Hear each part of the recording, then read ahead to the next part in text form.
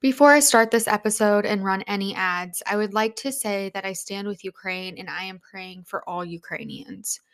What is happening to your beautiful country is unfair and barbaric. I am praying and hoping all of this is over soon and that your beautiful country remains yours. I am adding a link in my episode show notes to Save the Children, a nonprofit that is raising funds to help the 7.5 million Ukrainian children who are in danger right now. Additionally, I am adding a link to the UN Refugee Agency where they are collecting donations for displaced Ukrainian refugees. I ask that all of my listeners consider donating to either of these or any of the other causes that are helping Ukrainians right now as their worlds have been turned upside down. I will be donating any proceeds I get from my affiliates from this podcast episode to these causes as well.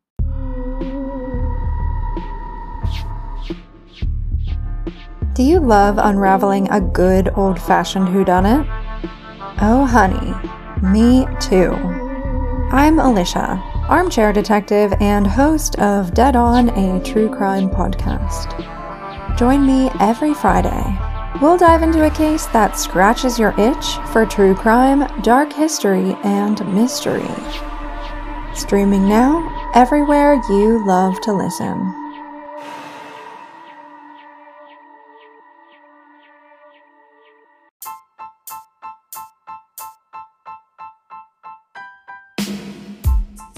If you deal with chronic pain, muscle soreness, migraines, or menstrual cramps, I am so excited to share one of my favorite products with you.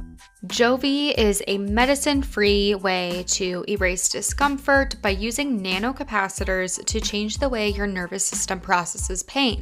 To put it simply, it absorbs pain and tells your brain to no longer feel the pain in the specific area where you're holding the patch. Now, I know this sounds too good to be true and like some type of sci-fi fantasy gadget. So Jovi offers a no questions asked 120-day money-back guarantee. I personally love Jovi and can feel it instantly working whenever I put it on any particular area where I'm feeling pain. So get rid of any pain today and invest in a Jovi patch that will last you through years of use. You can save 10% by using the code DOUGHIdentify or by using the link in this episode's show notes. Find other great podcasts like this one at podmoth.network. This podcast does not include graphic or explicit content. However, this podcast is based on the stories of people that are deceased and oftentimes murdered. So if the topic of death is bothersome to you or anyone around you, please use your best judgment when listening and also listen to the appropriate trigger warnings that I may give in any particular episode.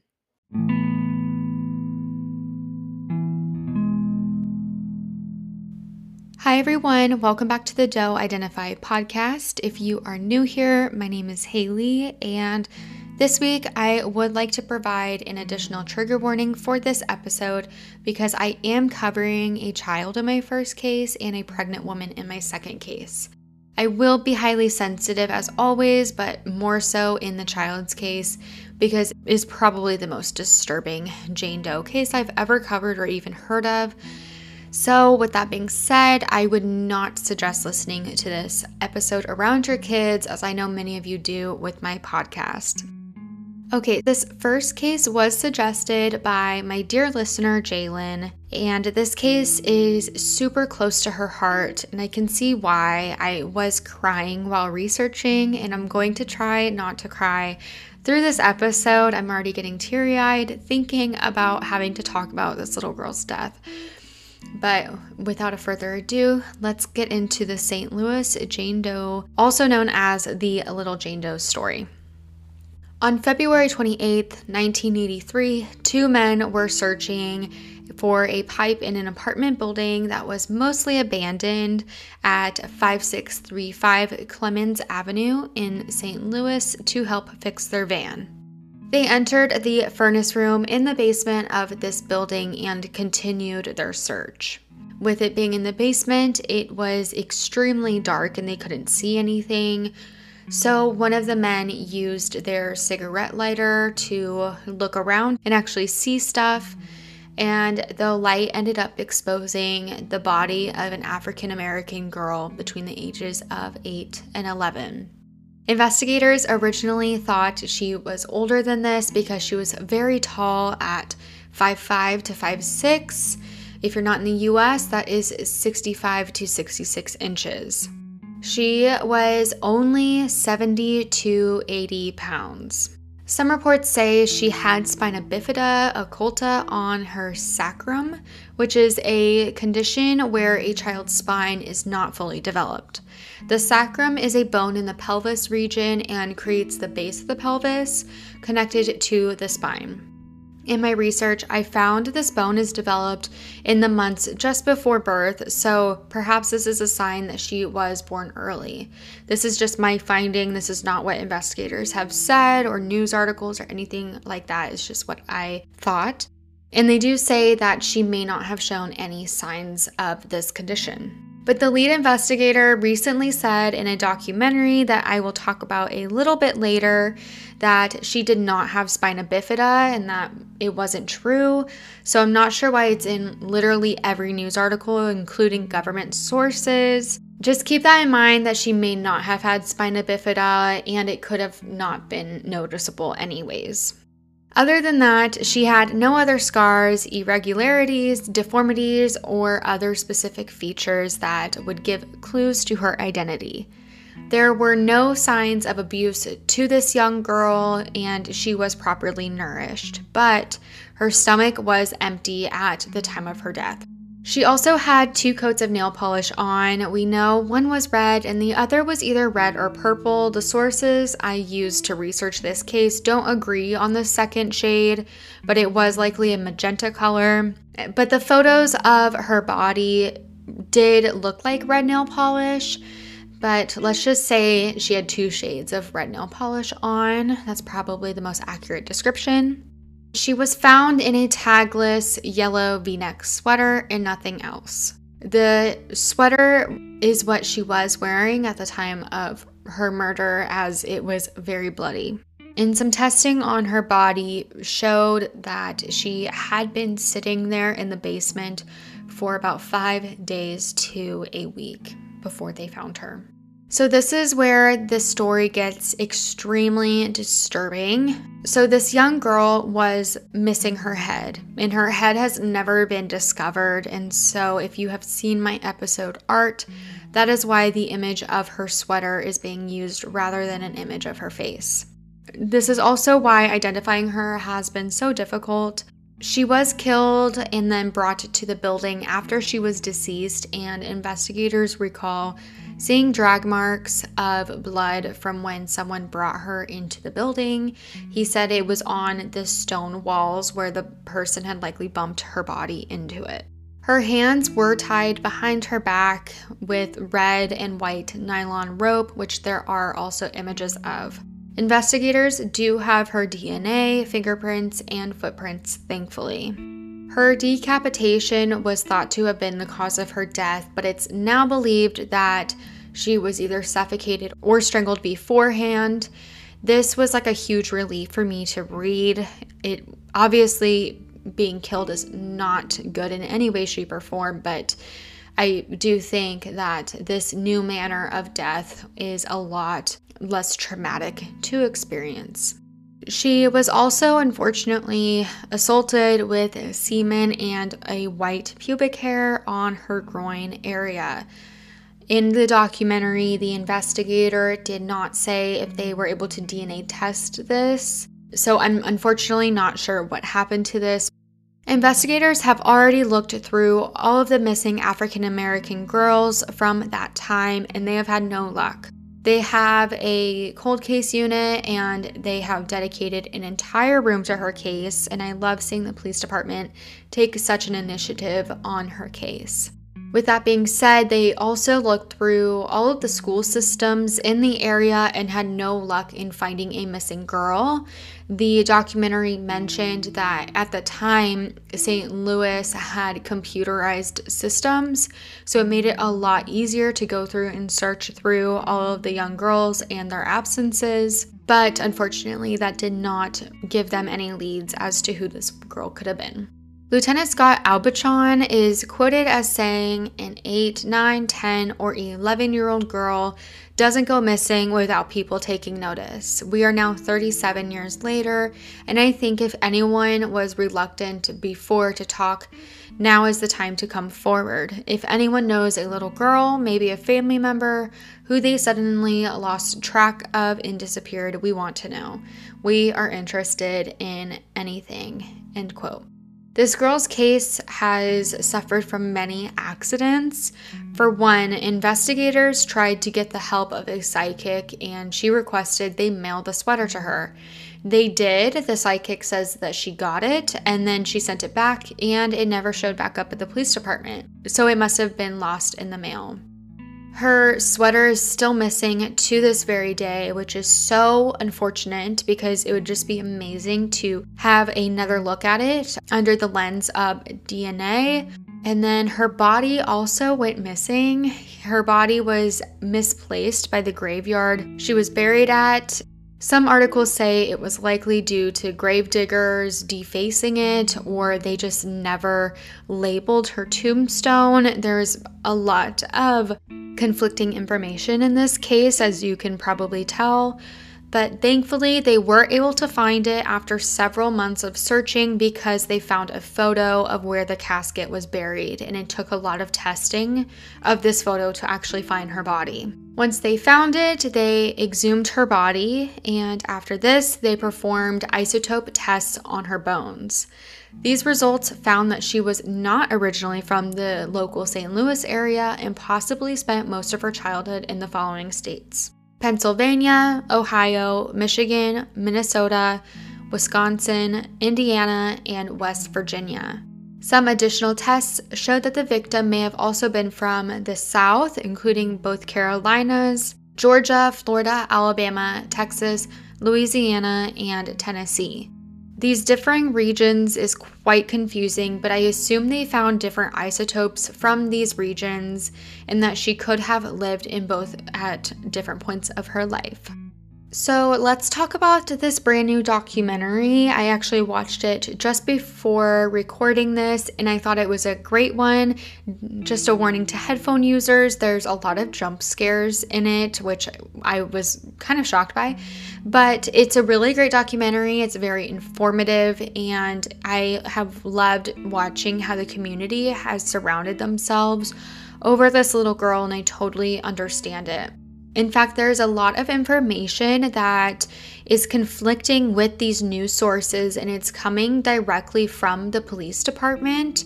So I want to believe the head investigators that have been on this case for decades rather than journalists who may be just rewording what other journalists say, if that makes sense. So I definitely recommend you watch this. I did go through and kind of try to fact check everything based on what the documentary said. So I want to make sure all of my information in here is accurate. The documentary is called Precious Hope, St. Louis's Baby Jane Doe, and you can watch it on YouTube or the 314 Bird Studios website, which I will link in my show notes. If you look up the documentary's title, you will easily be able to find it on the internet. With all that being said, I got a ton of my information from this documentary, and I definitely recommend watching it. But that's really all that we have on this little girl. Her case is so sad and really disturbing. There have been some different suspects on this case. A lot of people, and including myself, believe that Vernon Brown was the murderer of the little Jane Doe.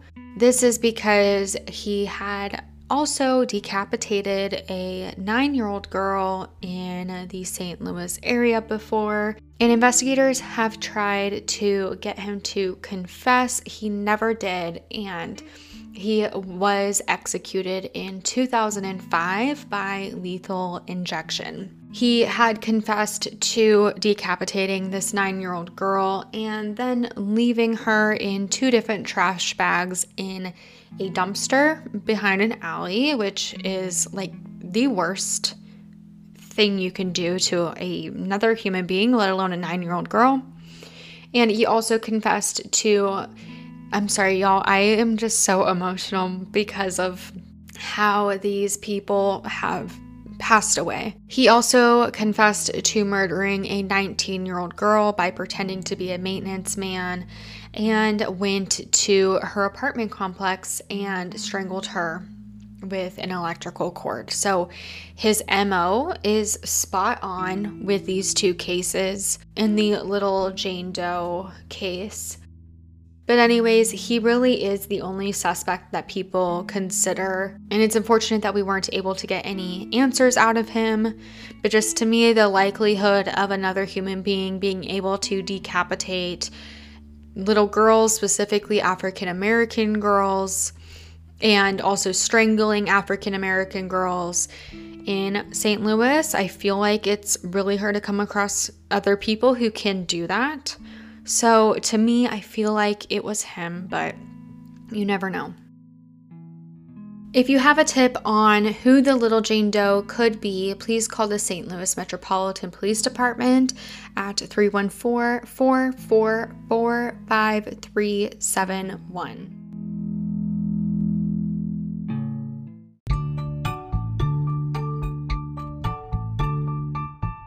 Chewy is once again one of my partnerships for this podcast.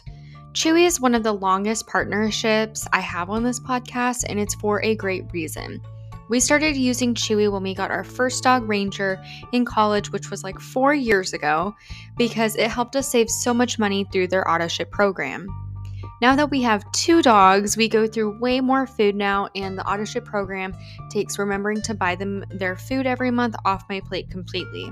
All I did was set up the frequency I want their food to be delivered, and it comes every single month. If you would like to try out the AutoShip program, you can save 30% on your first order using my link in the show notes. If you have a fur baby, I know you will love Chewy as much as I do.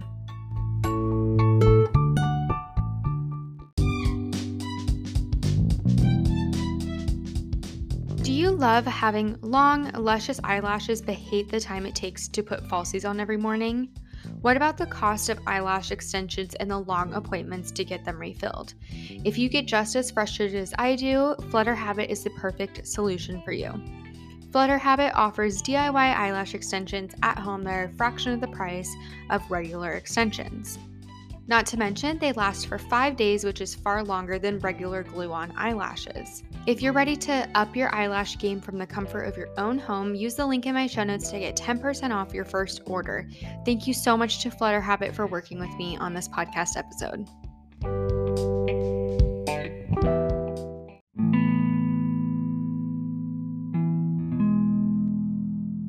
On March 18, 1967, the body of a young woman was found off the shoulder of Porter Road in the town of Bear, Delaware. Porter Road is just a few miles away from Interstate 95, which is an interstate that connects a lot of the New England states. The young woman was found partially inside of a blue laundry bag from American Laundry Dry Cleaning with the ticket number EX45277. American Laundry Dry Cleaning used to be on 326 Perry Street in Trenton, New Jersey. Trenton is on the border of New Jersey and Pennsylvania, 30 miles northeast of Philadelphia. Interstate 95 connects New Jersey and Delaware, so it's likely whoever placed her body there took this highway.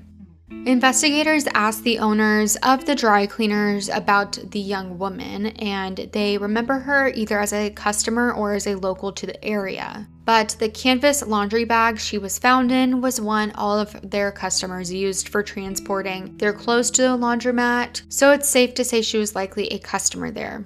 Other than the laundry bag, she was wearing blue bikini-style panties with no label or tag. She also had a red ribbon in her hair, and she had only been dead for a few hours before she was found.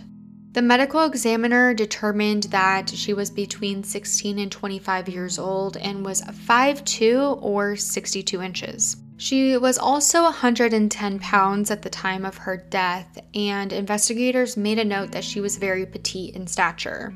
She had dark brown hair and brown eyes. Both of her ears were pierced, but it looked like she hadn't worn earrings in a long time. She was white, and her ethnicity is Greek, Italian, or Jewish after recent ancestry testing. She had a vaccination scar on her left thigh, so we know she had access to some type of healthcare, but she had no birthmarks or surgical scars.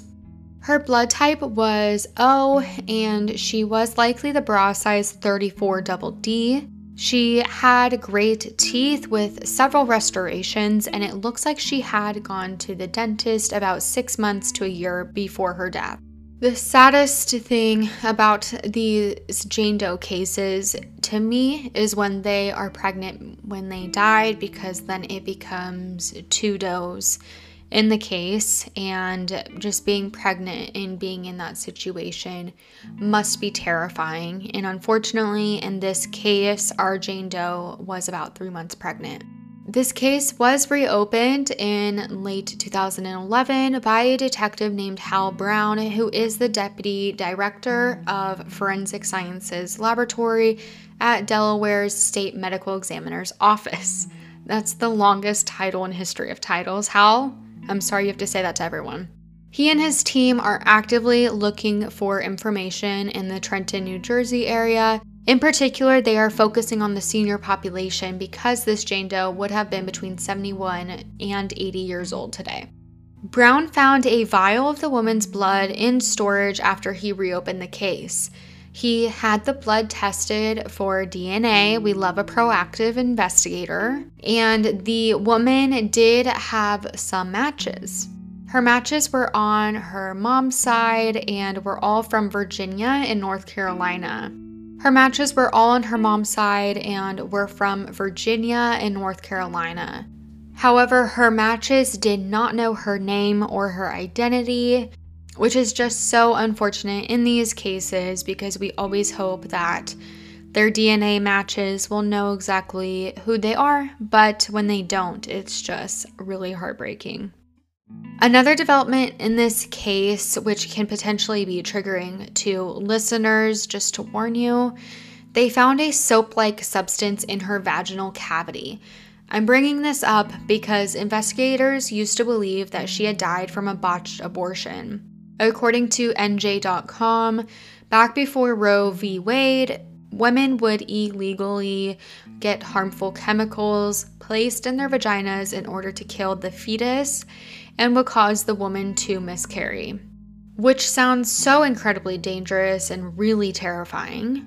Although this likely happened, the chemicals are not what killed her.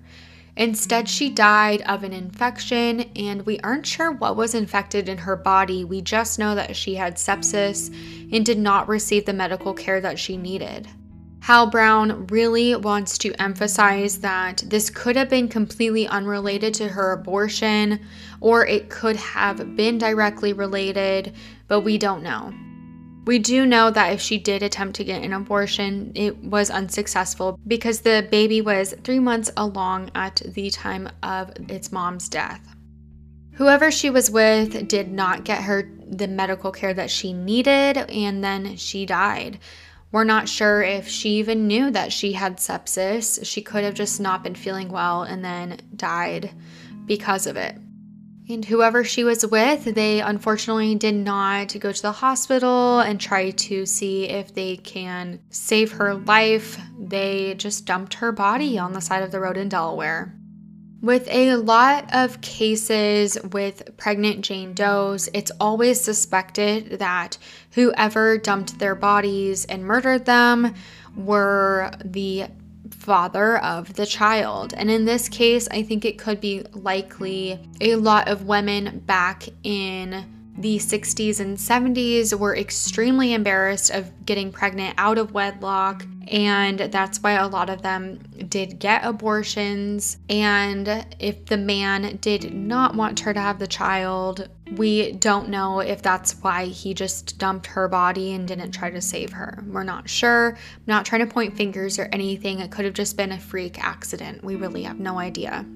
The National Center of Missing and Exploited Children and Carl Koppelman have created renderings of this young woman. I am using Carl's image since he is a friend of the podcast and because I find he always makes the most accurate renderings. Carl is so talented, and please listen to my interview with him probably a dozen episodes back or so. But with that being said, please do look at NCMEC's image as well. They always do a great job, and I choose them over any other renderings unless it's against Carl Koppelman. I'm sorry, I'm so biased. Anyone with information on this case can contact Hal Brown directly at 302-577-3420, extension 206. They said that you can also contact the Delaware Medical Examiner and Forensic Science Laboratory on Facebook.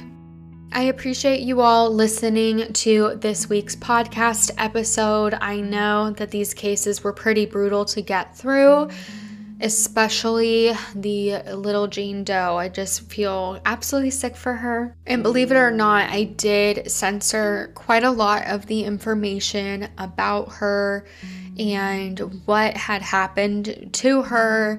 The most important details that could be related to her identity were, of course, shared. But as always, I try to have as much respect for the victims as possible in these cases, and especially ones of children. So I am going to log off now before this turns into me crying and ranting.